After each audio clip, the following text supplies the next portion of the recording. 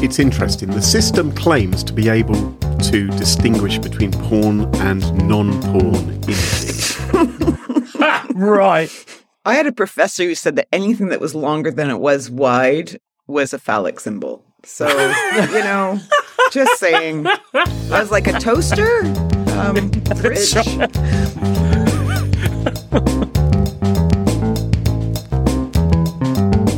Smashing Security, Episode 291. Deepfake Dangers, AI Image Opt-out, and Controlling Your Urges, with Carol Theriault and Graham Cluley. Hello, and welcome to Smashing Security, Episode 291. My name's Graham Cluley. And I'm Carol Theriault. And Carol, who have we got in the hot seat joining us this week? Well, it is the sometimes wonderful Tom Langford from Host Unknown. Welcome, Tom. Sometimes. Well, best hope I'm wonderful today, then. We'll see. How you doing, Tom? I'm very good. It's always a pleasure to be here, I have to say. You've been a busy boy, though. No, I know. It's we've been all over the place, and it's just busy. What can I say? I was photographing a wedding just the other week, actually. There you go. You see, multi-talented. Well, something like that. Well, one talent at least. Yeah, that's right. Let's not waste busy Tom's time here, and let's kick off and thank this week's sponsors, Bitwarden, Collide, and Cybersecurity Inside Podcast. It's their support that help us give you this show for free. Now, coming up in today's show, Graham, what do you got? Oh, I'm going to be telling you how technology can help you get over your filthy little habit. Oh, God. Why would I want to get over that? It's too early for this. Tom, what about you? I'm going to be talking about how the internet really doesn't forget, even when it shouldn't have remembered in the first place. Ooh, intriguing. And I'm talking deep fakes, Clint Eastwood style-y, the good, the bad, and the ugly. All this and much more coming up on this episode of Smashing Security.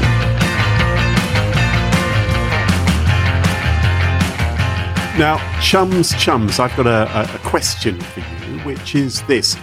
Do you have a porn problem? Tom, I'm looking at you principally. I wouldn't call it a problem, more a hobby.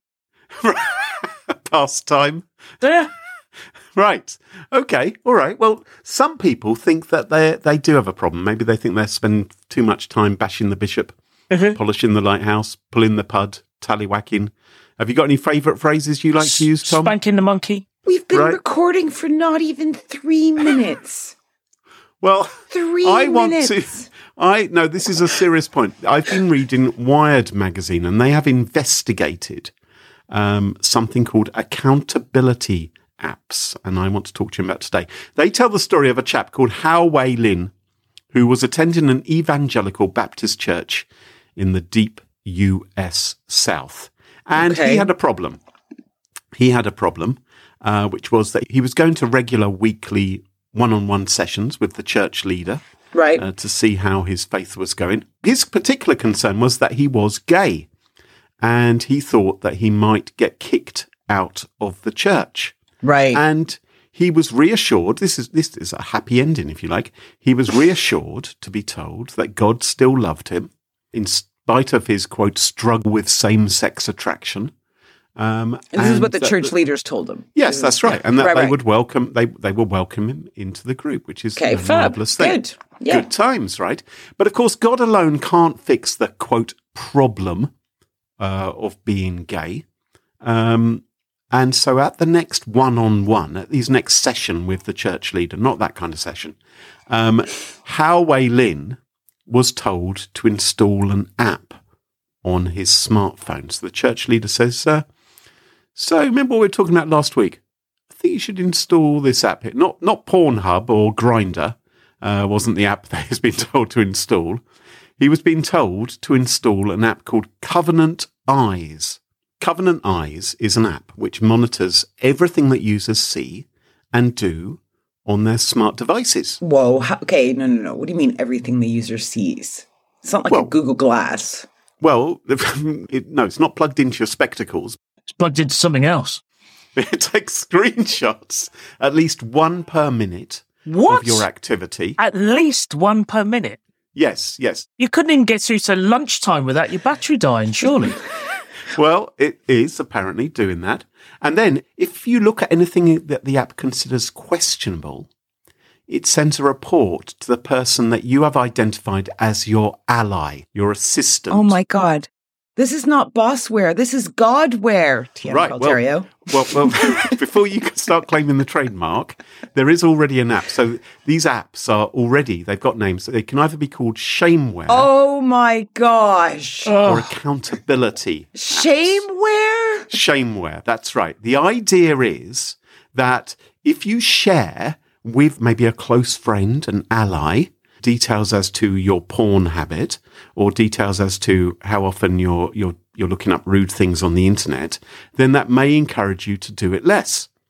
And the concern here is that this church is telling its congregation to install these apps, and this is being reported to someone who's your spiritual elder. Let me just put this in a different context. Imagine this was a cupcake app, right? Yes. So, and every time you eat a cupcake, it starts yelling at you, going, "You disgusting cake eating, disgusting Yes. fatty, fat, blah blah." Right, and that's supposed to be. And as I cry, sobbing, stuffing icing into my face. Yes. I saw you with that lemon drizzle. I know what was going on there. You harlot. So the idea is that after an evening's porn perusal, the Covenant Eyes app tells your friend what you've been up to. So it gives them a full report of where you've been, what you've searched for. One of your buddies, right? Kroll, you're my bud, right? Right. So you would get a report from me as to where I've been on the internet, what Well, I've what been if I don't searching. want that? Well, no, because you've agreed to do this because you're my bud. You're helping me with my problem. Oh, Yeah. right. I'm like your mentor, your guiding light to salvation. You're someone I trust. Right. And you will receive blurred screenshots of whatever I've been looking at. And you can then call me up and say, hey, how's it going? How are you doing this morning? Hey, everything all right over there? You have a good evening? Can you send me the picture with it not blurred? Well, sometimes the blurring isn't obvious, is it? I don't know if it isn't always easy to make out what's going on. I remember, Kroll, long ago when we worked at we did a press release about a piece of malware called Bad Bunny. If you remember Bad Bunny? Yes, I remember. Yes. Funny. We talked about this before. Have we? Well, Yes. some listeners may not know about I Bad know. Bunny. But so maybe Maybe they shouldn't.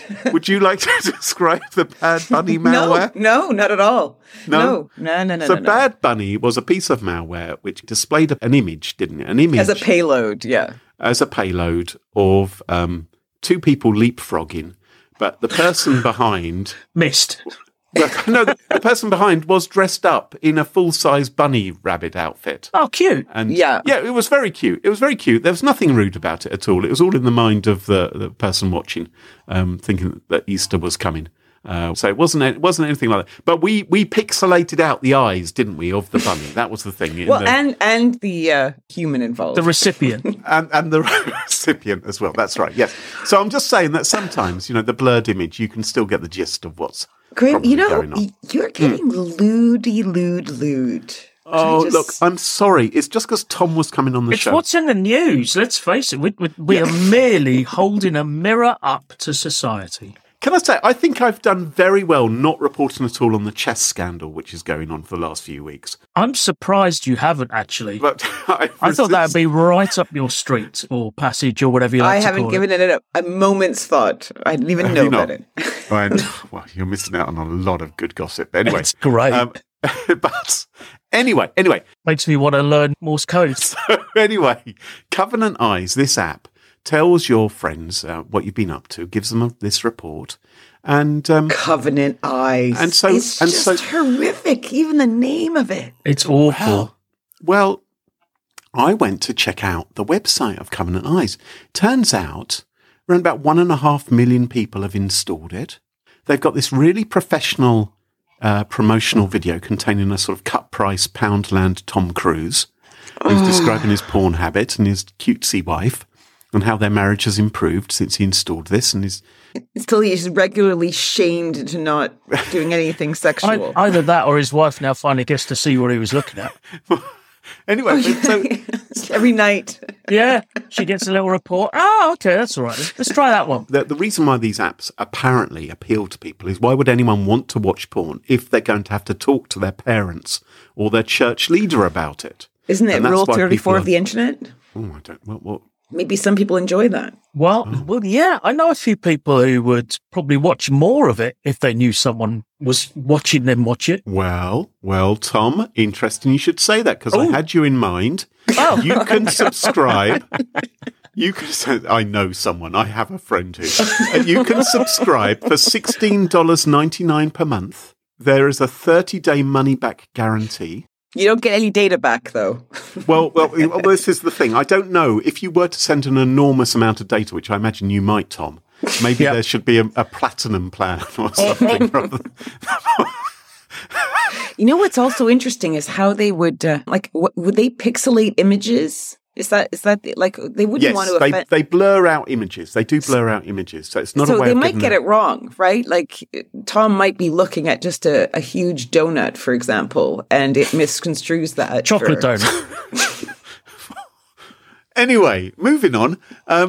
The app, it's not spyware. I don't think it's really spyware. It isn't secretly Godware, spying you. TM Qualterio. It's quite brazen about admitting what it's aiming to do and to help people with their porn addiction. I do have a serious question. Yes, go ahead. So, at some point, the images are captured and then blurred. Yes. Where is that stored? Is there an unblurred version? Is that copyright? I could be looking at pictures of, I don't know, past girlfriend, past partners, etc. Oh, yeah, that's possible, yeah. So where and how is this data being secured? Is it obfuscated permanently? Is it reversible? So is there effectively now another storage area of pornography that could be used for nefarious purposes? So it's interesting. The system claims to be able to distinguish between porn and non-porn images. Right. I had a professor who said that anything that was longer than it was wide was a phallic symbol. So, just saying. I was like, a toaster? Fridge? Fridge. Anyway, so the images are uploaded to a server under the control of Covenant Eyes, and it claims that the images are blurred. Now, according to Wired's investigation, it says that when it set itself up as a user, it received slightly blurred images. What? Slightly?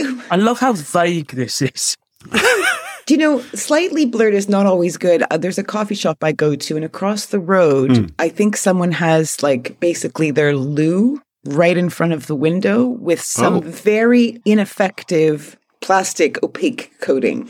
Oh, so you can make out the general. Yeah. When they're when they're finished and stuff and yanking up their trousers, yes. So let me tell you about some other accountability or shameware apps. There's one called Fortify. And what you can do with this, you can log information about when you last masturbated, where you were when it happened. And this one was the one which intrigued me. What device you used. I mean, I would... Device? I was entirely manual today. I'm with Tom. I think people must be, installing this because they want to. I just wonder what the app creators collect as well, right? Yes. Yeah, exactly. Yeah. Exactly. Well, in the case of Fortify, it asks you how challenging your urges were during the day. So you can choose from a sliding scale from very easy to very difficult with different smiley faces. Are you kidding me? They should have a vinegar strokes face, surely. There's also, I don't even know what that means. There's also, he's younger than me. I have no idea what it means. It's not about youth, dude. I'll tell you later. Please don't. There's also, it gives you trophies and rewards and allows you to, quote, celebrate your victories. Now, what form the celebration takes if you've had like a 1 week streak of not stroking, I don't know. There's even in this Fortify app an SOS button. So I imagine... Oh my God. This is just fun.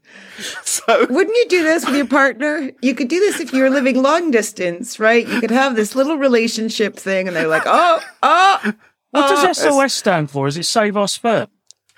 Oh my God. Stop our spaffing. Anyway, so Wired looked into this Fortify app as well, and they found that the form you use to log your masturbation stats with Fortify, it unfortunately has a Facebook tracking pixel on it. Oh my God. What? Explain that to me. Oh my God. What that means is that Facebook is able to track you as an individual and how often you go to Fortify and potentially what you might be entering on it. What could possibly go wrong with Facebook? Changing your ads. Facebook knowing how often you're wanking off. But there's another problem. It turned out... Do you need more disinfectant wipes? Easy access underwear. Kleenex man-sized tissues. Snap-on, snap-off trousers. It turned out there's a bug in Fortify, which means it also passes your account password, your Fortify account password, in plain text to Facebook as well. Graham, why did you go first this week? You could have just invited me to do my story first. How is anyone supposed to follow this? So there's I think there's a problem with these kind of apps. Do you? Yes. You are, as an expert, I'm listening very carefully. Okay, so you think this isn't very good. So I think it's your choice whether you want to install an app like this and get your bud like Carole to call you up in the morning and say, hey, what did you get up to last night? As if I don't know. But I've got this detailed report. From your bloodshot eyes and the burst blood vessels in your cheeks. But it's definitely your hairier palms. It's definitely a problem if churches are telling their congregations, or indeed, religious cults, anyone who's sort of in a spiritual position, because apparently hundreds of people at this particular church have installed the app. And get this, if you volunteer for the church, it is mandatory. You have to agree to install the app before you're allowed to work for the church or do any voluntary work for them. The thing is, Graham, I think you're not thinking about this as a religious person. Oh, okay. So if you were Catholic, for instance, couldn't this app save you a lot of time at the confession? I'll airdrop you my sins. Right, This apparently, exactly. this comes up in the Wired article. Does it? They say that the church elders, they like it because it makes it much easier to know what to talk about. Exactly. You don't have to pussyfoot around. So there's huge amounts to laugh at here, and there's huge amounts to ridicule here because the apps. I haven't even started yet. Yeah, exactly. But Carole, I think you were hinting at a very valid point. Any kind of addiction is going to be destructive. Anything in excess. Anything excess is going to be damaging. Et cetera, et cetera. Binging on podcasts, cheese sandwiches, exactly. whatever it might be. Exactly. Yeah.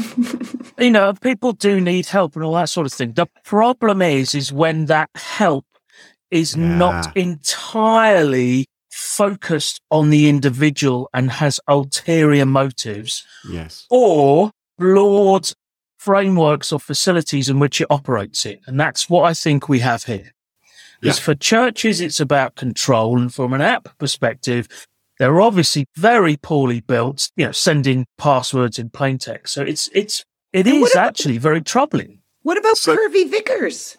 Right? Well, yes. And if you think about certain religious Scientology, if you think about particular groups where they've collected information about their members in the past. And they use it as blackmail.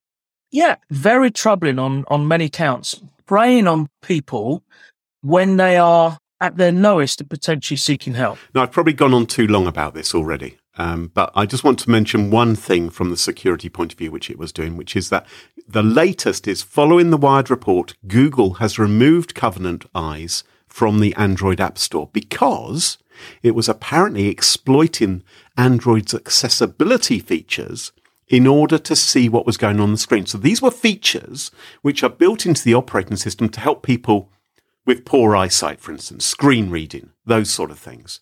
So there's a certain irony here that features which are normally used legitimately for helping someone with poor eyesight are now being used by someone maybe who's ended up with poor eyesight because of their wanking problem. Basically, so it's essentially the same thing. It's still on iOS. I'm sorry, there's somebody come to my door. Professional. Amazon delivery. That was typical. Right. Is it the Kleenex from Facebook that's just arrived?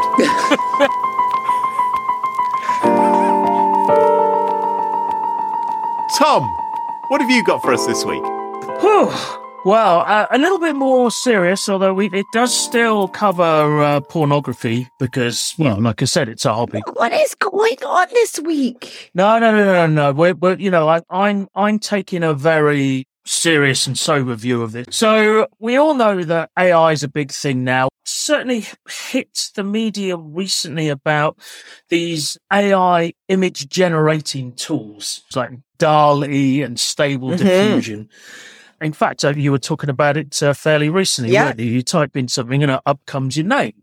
Yeah. And they're powered by massive, massive data sets of images that are scraped from the internet. So, you set your little algorithm off for your AI. It scrapes up every image it can and every bit of context it can about that image so that when you type in something like, I don't know, Tom doing a podcast, it actually pulls something together that actually vaguely resembles Tom doing a podcast or whatever that might be, according to the data sets. Up comes an image of a dumpster fire, effectively. Yes, exactly. Yes, exactly, yeah. I've heard your podcast, Tom. Yeah. Floating down a river. Yeah. The problem is what if one of those images is of you? There's actually no easy way for you to opt your image out from these AI data sets that are being used. So what you're saying is that the images are scraped from the internet and you haven't been asked permission for that. Yes. Right. To be used for potentially commercial purposes. So this is actually from a Vice.com article. It talks about how in one example, sensitive images can even end up powering these AI tools. So, for instance, there was one individual, she had a photograph taken of her, a particularly, sensitive image taken of her by her medical practitioner for the purposes of a procedure that she was undergoing. Right. And this image that was, guaranteed to be only used for purposes of the procedure and would not be shared elsewhere, was found in the data set belonging to an AI company called Laion, Laion, which it used to train the Stable Diffusion and Google's imaging. So you've got a company that builds huge data sets, and those data sets are then shared with various other AI companies that allow them to then generate their images. But surely that sounds like a surgeon or a doctor has been careless with the privacy of her photograph, because they should have... Careless? Did they post it up on the internet somewhere and leave it publicly accessible? Well, exactly. This is where it gets very, very difficult, for instance, because actually the traceability of that is very, very difficult because companies are buying large data sets of images, not knowing their provenance effectively. And they could have been stolen. They could have been illegally obtained one way or the other and made available. And nobody is actually claiming any kind of responsibility for this as a result. So you could imagine, for example, if you were like, I don't know, say a plastic surgeon and you had all these close-up images of body parts. It's basically pseudo-anonymized or basically anonymized because you don't have headshots that go along with it. So do you care? Well, unless there is a headshot, right? You don't know, but... Yeah, you don't know, exactly. But I guess if you're not recognizable, do you care? And I think the answer is yes, because we have no idea how much of this information will be used in the future. Or if you're not recognizable in that particular crop of that picture, but there is a larger image of you that is identifiable. But there's other elements to this as well. So Motherboard, who are doing the research into this, has also found that some of the worst images that have ever been posted online are also included in the data set, including ISIS executing people, real nudes that were hacked from celebrities' phones, all that sort of stuff. So stuff that was very clearly illegal or grossly offensive that have no place on the internet as such or in the public domain are being used to train these AIs. Is that because it's just being scraped in, like, without any regard to what is in the content? I think that's exactly it. But and companies are probably saying, hey, we're just gathering what's out, but there's no accountability for the content as a result.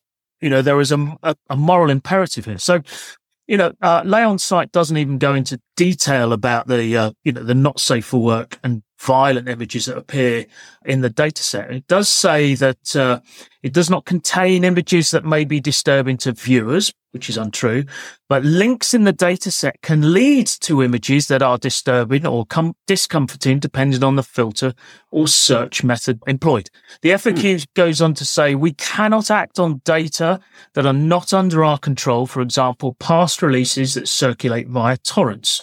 This sentence could potentially apply to something such as Scarlett Johansson's leaked nudes, which already existed in the internet, and basically it relinquishes control from the dataset creators. So are Lion making money out of these? They're scraping this data. There's got to be some money being made. I think they're scraping the data and they're providing those data sets to companies like Google, etc. Yeah. You'd expect Google to kind of actually look at this and go, whoa, right? Let's clean up this data set. What? Do no evil, Google? Sure. I'm calling on them right now on a very, very influential show. It sounds like Google's thing entirely. It's the way they've always operated, isn't it? They just scoop up whatever they like. So and the article goes on and talks about how responsibility has to be on the part of the developers of the AI and the machine learning tools and on the people who are actually creating these data sets. It shouldn't be on the individual whose photos are there. No. Yeah. It should be on the companies that are basically scraping the data, making money. They need to make sure that the data they're gathering is valid, is legal, etc. Ethical, absolutely. Of course they won't. But no, they're never going to do that. They're never going to do that unless someone comes at them with a great big cricket bat. Yeah, or regulations. Yeah.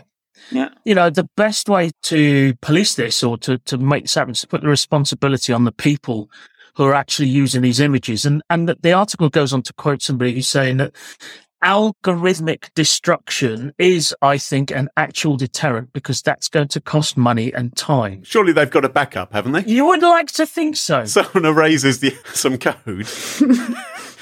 There is, however, a little ray of hope for us. So, an artist and musician, Holly Herndon, has created a website that makes it easy for people to search if their images have been used to train AI. And this this website is called Have I Been Trained? The link's in the show notes. Very simple. You type in words, your name, you can upload a photo, etc., etc. I gave it a try. I uploaded one of my sort of publicity photos and found there's an awful lot of bald, bearded white men out in the world, is all I can say, who all look very, very similar to me. They could be the stunt double in Host Unknown, the movie, couldn't they? Do you know what? They could. In fact, no. If someone demanded a body double for you in a sex scene, if someone was filming a sex scene with you and didn't want it to be you, obviously, Tom, they could ask for one of these people. They couldn't afford my instead. moneymaker. No.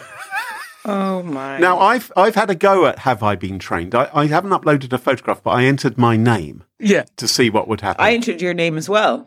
Oh, did you? Now, I don't think they look particularly like me. There's one who looks like a jockey, a couple who look like a murderer. Yeah, I had a whole bunch that looked very odd, I have to say, when I put my name in. They all look vaguely... They all have very crazy eyebrows, though, Graham.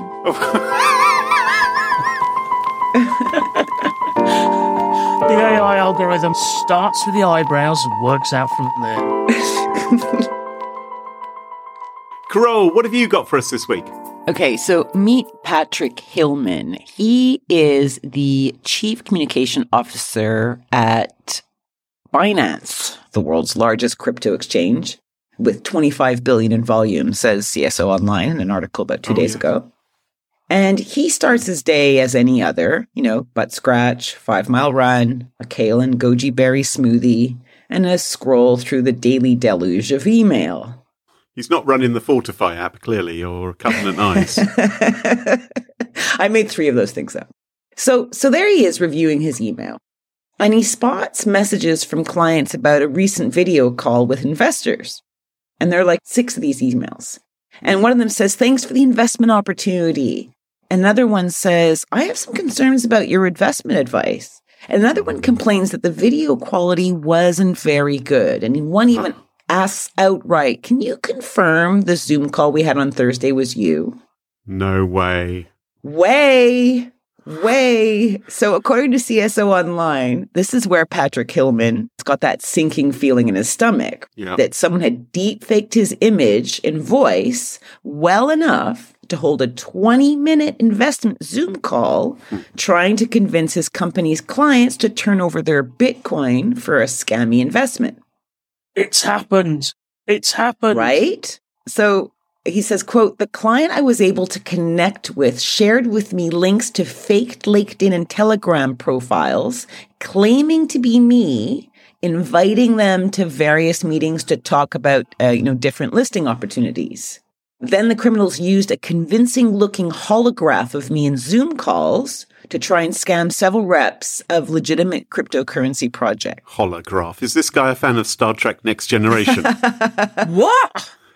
Now, there's a few different approaches, right, on how deepfakes are created, but many deepfakes use generative adversarial networks, okay, or GANs, GANs. I don't know how you say the acronym. But this is basically where 2 machine learning modules duke it out, right? One machine learning model trains on a data set and then creates a video forgery, while the other attempts to detect the forgery. And the forger creates fakes until the other machine learning model can't detect it. Okay, yeah.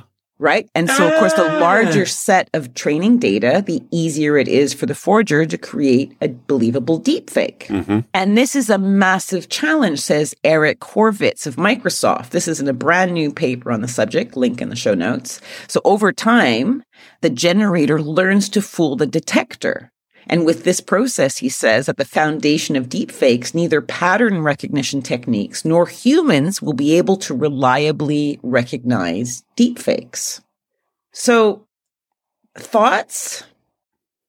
Well, I'm very happy to be corrected if I'm wrong, but this is the first time I've heard of a video deepfake being used to run a con in reality. No, there was a big one, a bank. Was it in Austria, Graham? Where they... That was a voice one, though, No, wasn't video. And actually, no, they weren't using a quote holograph. The guy was masked. Actually, that's right. Oh, the one in France. It was basically old school. Yeah, there was one involving the French defense minister. They created a set to make it look like it was inside the French. But it was an actual physical mask. Yeah, it was a physical mask. That's yeah, right. it was like Mission Impossible style, Yeah. Kind of thing. But this, I think, is the first time that I've heard of this actually being used in the wild, as it were. Because a couple of years ago, end of 2020, when you get those things of what predictions have you got for the next year? Yeah. And so I said back then that video deepfake would be used for running a con. And of course, 2021 went through and it didn't happen. But now it has. It's well done, a little Tom. bit behind. You're a soothsayer, Tom. It's something like that. We'll ask you for the lottery numbers later. Yeah, they won't be right for this Wednesday, but maybe for about 7 Wednesdays in advance. So it's not that this chap from Binance actually, went out a bit, had a few lagers, got a bit crazy, went on Zoom, gave him some bad financial advice. Do you know what? That was my initial thought. He went on a bender, got some gear up his hooter, and it was off. Although I suspect this argument will be used in the very near future when someone does something fucking stupid online, right? Yeah. It wasn't me. It was a deep fake. Yeah, exactly. You were in my office. That'll be Shaggy's next song. It wasn't me. It was a deep fake. Now, obviously, or maybe not obviously, but obviously to me, because I'm very, very smart. No, but obviously audio deepfakes would be easier to fake, wouldn't they? Yes. Because you only have the audio to worry about, not having to match up the video as well and all that kind of stuff. Like, so it could be fairly easy for me to, someone like Graham, right? You're a podcaster, or Tom, and I could get so much audio from you that I could probably get some audio deepfake to convincingly have you sing I'm a little teacup short instead. Yeah. So the idea is like, how would we be able to tell? Yeah. I was just on the MIT deepfake site because they have a few tests there, link in the show notes again. And I was feeling quite smug because I was like, oh, of course that's not Trump. And I can see that. No. But I got screwed on one. Like I literally, So I was thinking about this, but according to The Conversation, researchers at the University of Florida developed a technique that measures the acoustic and fluid dynamic differences. I know it sounds complicated, but between voice samples created organically by human speakers and those generated synthetically by computers.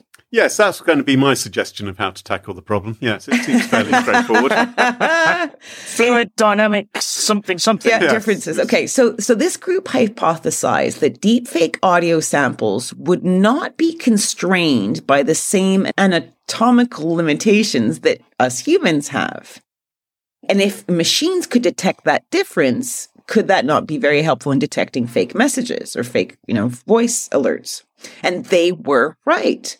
The testing results not only confirmed their hypothesis, but revealed something super interesting. It was common for deepfake audio to result in vocal tracks with the same relative diameter and consistency as a drinking straw, in contrast to human vocal tracks. So they were much more limited and not as variable in shape. Oh, okay. Right? So by estimating the anatomy responsible for creating the observed speech, their findings suggest that it's very possible to identify whether the audio was generated by a person or a computer. That's interesting. So at the moment. Yes, quite, exactly, because it could be introduced later. So, for instance, if I understand correctly, a very simple characteristic would be, here I am speaking quite closely to the microphone. Right. And if I spoke like this the entire time, that would be unusual. But maybe in a normal human conversation, sometimes you would move further away. Yeah, exactly like Tom's been doing this whole episode. Right. He doesn't sit still for 1 second. I never sit still. He's like on a unicycle. Oh, the chair is creaking. As long as you're not on a ping pong stick, that's all we care about. Ping pong stick? Yes. Graham. So these deepfakes, they may become, the new ransomware of tomorrow, which is very scary for a lot of us. And we've been talking about it for a while, but now we're seeing examples of it. According to MIT, these are the things that you want to look for. We've talked about this before, but it's worth just going through really quickly. So you want to look at cheeks and foreheads. The wrinkles in these areas are often non-existent. So yay for wrinklies and poor plastic surgery people. Are we back to Graham's story? Oh my goodness. God, I'm ignoring that. So shadows in the areas around the eyes, nose, and open mouth. Shadows would often be poorly formed.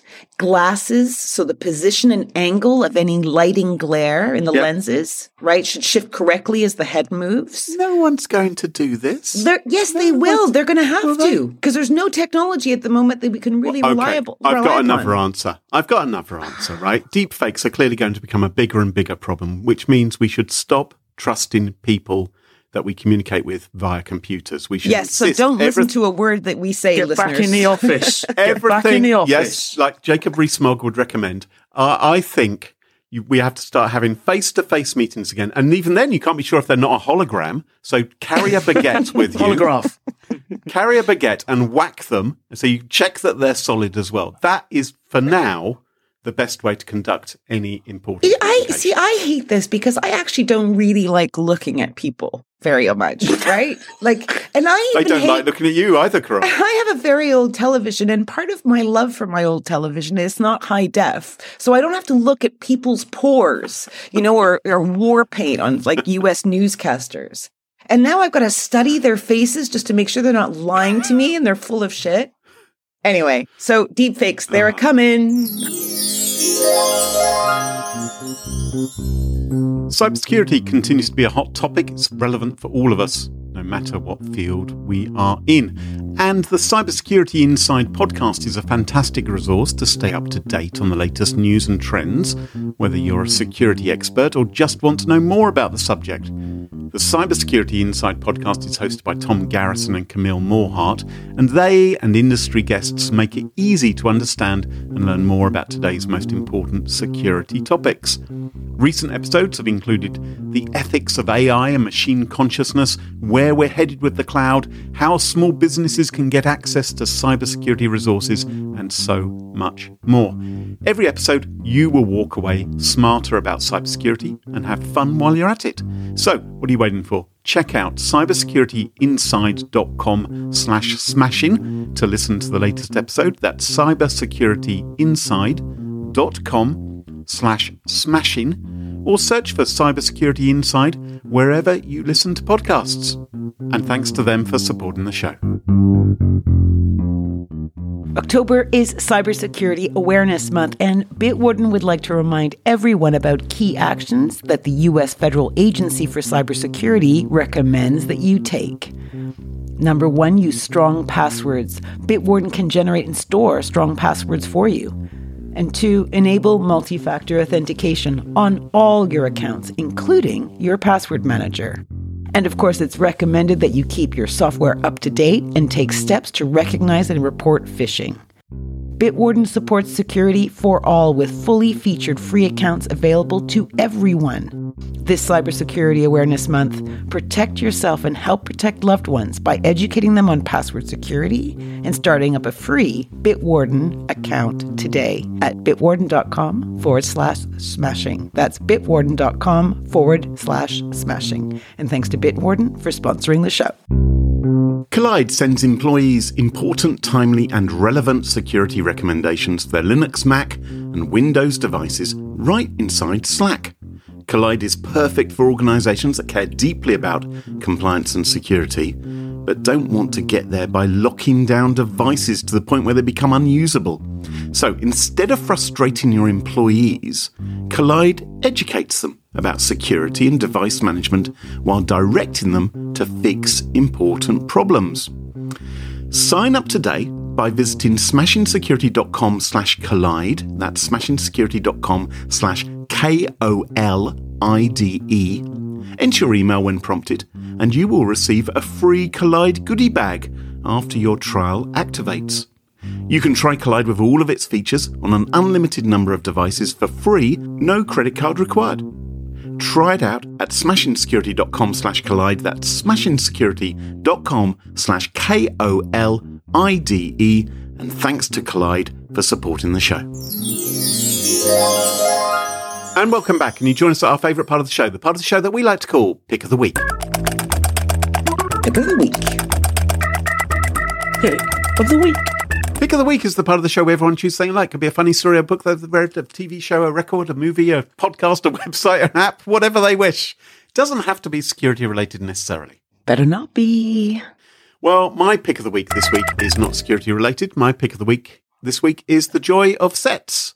Of what? The Joy of Sets. Are you familiar with this? Did you design this entire show for Tom Langford? So... Yes, I did actually. You did. So Tom, be honoured, because he didn't think about me or what I think about any of Carol, this. you may have misheard me. I said sets, S-E-T. Like Badger sets? Not quite Badger sets, Okay. as in the television sets, because The Joy of Sets, link in the show notes, is an archive the BBC have put together of empty, over more than 100 empty sets from different shows which they've had over the years. There's no actors getting in the way. It's just the beautiful set of, for instance, The Liberator from Blake Seven. Fletcher's I've just opened that one, yeah. and there's 7 people in it. Oh, are there? Well, You see? But you're right; they're virtually every other one is virtually empty. there you go. There you go. So it's kind of curious, and it's a wonderful sort of brilliant memento of these things. And you know how you can use these, Tom, don't you? Because you love a green screen.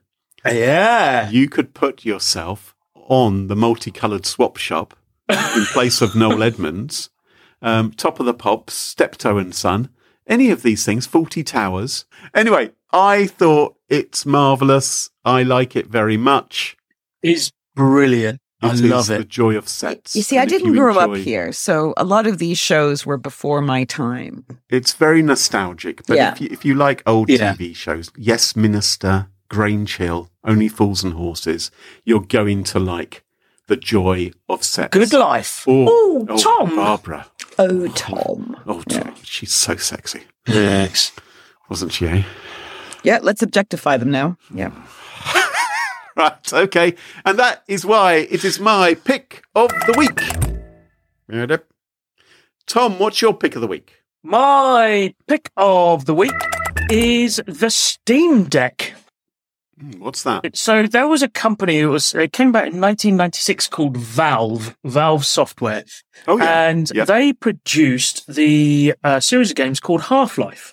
Initially based on the Quake engine, wildly successful games. They've spawned multiple sequels, huge amounts of community love, etc. Valve evolved from just a software company into a hardware company, into a services company. They launched, I think it was 2002, 2003, something like that. They launched the thing called Steam, which is a gaming platform where you buy your games online, you store them in their library or your library. You have the software on your computer and you can download and delete and upload, and it creates, it will store all of your high scores, and it's where you download your patches, and it's a very community based. It's great. It's fantastic. Primarily for Windows PC, but there is some support for Mac games on there. So I'm a gamer from the days of yore, from the 90s. So I cut my teeth on Doom and Doom 2 and Quake, etc. Had the regular LAN parties, and I like to. I used to go to Steam and download some old games that I used to like. They have plenty of new stuff there as well. The problem being, since I'm an Apple person all round, I was quite limited to what I could actually buy and play until the Steam Deck came along. Now, the Steam Deck is like a handheld console, slightly larger than the Nintendo Switch. So a big screen in the middle with sort of, connected joypads on the side. It's effectively a self-contained battery-powered computer.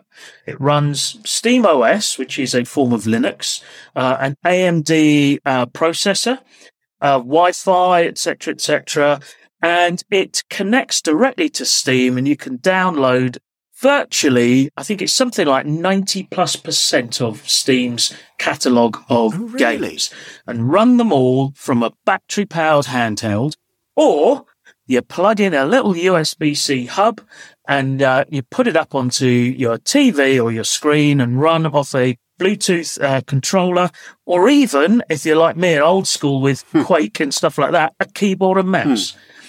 And to top it all, you can also go into desktop mode, and you've got a standard Linux desktop, which you can then download and run all the productivity tools. So if you're out and about and then suddenly you're in a pinch and you need to make a Teams call or jump onto the internet for something, you can still do that. There's trackpads on either side that you can use as a mouse if you need. There's an on-screen keyboard. It's fabulous. I've had it about 4 days and I love it. I love it. You love a gadget. I love a don't you? gadget. I've downloaded the entire Myst series. Do you remember that game, Myst? Oh, yeah, Myst. Yeah, the entire Myst series. I've got Quake, Quake 2, Quake 3 Arena, Quake Champions.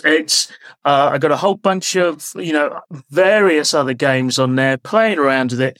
And it's just so convenient. I don't have to buy a dirt right big gaming machine. It's brilliant. I'd check it out. The link is in the show notes. I'd check it out. Wonderful piece of kit. Tom, I've got a question for you. When do you find time to masturbate? I know. Oh, my God. Well, that's when the web browser comes in handy on it. Can we... This sounds like a very impressive game. So it plays the games well. It doesn't crash and things. It's very reliable. It's not cheap. It's about 500 quid for the top end one. Yeah. $350 for the low end. Yeah. But I guess the thing is that this means all of your games are now portable, and it's more portable Exactly. than a laptop, for instance, and it's more set up for gaming. It's perfect for somebody who's either trying to relive their youth a little bit, and can access all these old games, or somebody who's just a casual, every now and then gamer, doesn't want to invest in a big old gaming rig or anything like that. Are there free games on Steam as well? Because I am a cheapskate, you see. Having spent £400 or whatever it is on this device, I probably wouldn't be happy actually spending any money on the games. There's loads of free games. Mm-hmm. And also some of the older games, the ones that you and I grew up with, are like £3, £4. So, Tom, you've had this 4 days. That's what makes me a little bit nervous, because I think you do get very excited about your You don't have to technology. buy it right now. Just wait Well, no, a I'm few not. months. Well, exactly. That's what I want. I want Tom to come back in a few months and Absolutely. tell us if he's still playing on this, or whether the joystick knob, whether the knob's fallen off. whether your knob's fallen off, that kind of thing. That's what I want. to know. God, this episode is excruciating. Carol, what's your pick of the week? So my pick of the week is a TV show, a series called Am I Being Unreasonable? And it's flipping great. It stars Daisy May Cooper. She sports this massive shearling taupe coat and these 70s shades and these bedazzled bootcut leggings. And she wanders around this English village very grumpily and friendless. That's how it opens up. Graham, I got you to watch it. And I think you hoovered up the whole series as well. You did, yeah. I wasn't sure after the first episode. I was a bit confused as to what was going on. Because it is very twisty-turny. Very twisty-turny. But by about episode 3, I was hooked. And then episode 4, oh my goodness, the whole world has changed. What is this going on? on now? This is on BBC iPlayer. Am I Being Unreasonable? And it's very good. What's kind of cool about it is you kind of watch the first episode and you think you get the gist. You get a few little glimpses of what you think might be going on. And like for people like me, you're like, oh, I get it. Yep. I get it. I know what's happening. Da, da, da, da, da, da, da. Got it. And she totally just veers. Yes. You'll get it categorically wrong, right? Multiple but you'll times. have multiple times. And it's a bit like Murder, She Wrote, where it's really not It's obvious. nothing there's no like way you Murder, can She guess. Wrote. Don't listen to it. It's nothing like Murder, She Wrote. I'll tell you what it's a little bit like. It's a little... Columbo. It's a little... No. It's a little bit like Fleabag in terms of... Yeah, it is. It's funny, but there's also a lot of darkness there. Yeah. And... That's what I compare it to as well. Like it's a comedy thriller, they call it, but it is noir. Yeah. Interestingly, The Guardian only gave it 3 out of 5 stars, saying it doesn't cohere. And I don't agree. I thought it was really fresh, very funny, quirky, surprising, and very charming. I was like, again, BBC, very cute. So The one I was really impressed with was an actor called Lenny Rush, who plays her son. And I thought he stole just about every scene he was in. Because usually when I see a child in a TV show, I kind of think, oh, God, they're going to be painful. He was so funny. No, totally agree. But I think it's the relationship between the three, between all of the actors that really makes it, because they all are strong. Yeah. But somehow there's like a little fizz magic between all of them and how it works. Because she's a tall lady, right? Yeah. Daisy May Cooper is, she's no wallflower. And her son is, of course, very small. So there's the kind of comedy and effect of that. But then there's such a tenderness in the relationship. It's great. I'm going to look at that tonight, I think. I'd recommend it as well. I'd recommend, if you're not sure after the first episode, keep going. Keep going. Yeah, if you're exactly like Graham. If you think you've worked it out and think, oh, I know what this is. It's just younger and better looking. It will be rewarding, I think. That's called Am I Being Unreasonable on BBC iPlayer. It may be other places as well. I don't know. And that is my pick of the week. Great pick of the week, Carol. And that just about wraps up the show for this week. Tom, I'm sure lots of our listeners would love to follow you online and find out what you're up to. What's the best way for folks to do that? Oh, I'm on Twitter at Tom Langford. That's Tom with an H. And you can also get me on my other day job as podcast host of Host Unknown at podcast.hostunknown.tv.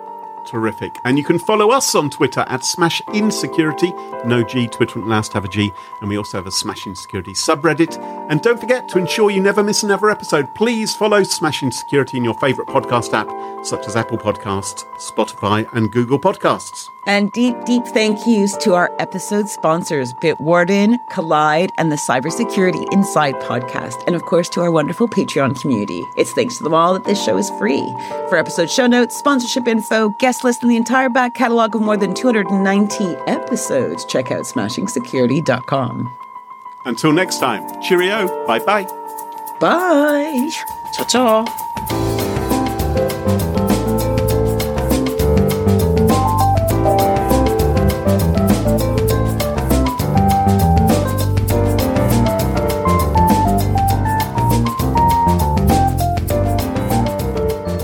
Recording locally.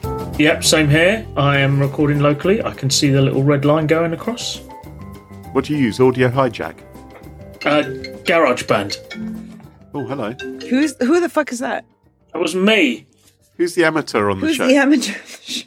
The thing is, it comes up on my phone, on my. Have you heard of this feature called Do Not Disturb? Yeah, all right, chill chit. It comes up on my bloody. Oh, there it is. God, I can't remember. This is what happens when you invite geriatrics on the show. Computer, that's it. Oh, that was the word. The word was computer. We were all wondering. Bloody hell. It's what happens when I get invited on other people's podcasts. I start to lose all my wordy things. Gorgeous listeners, and this is how we are starting this show. So wish us luck.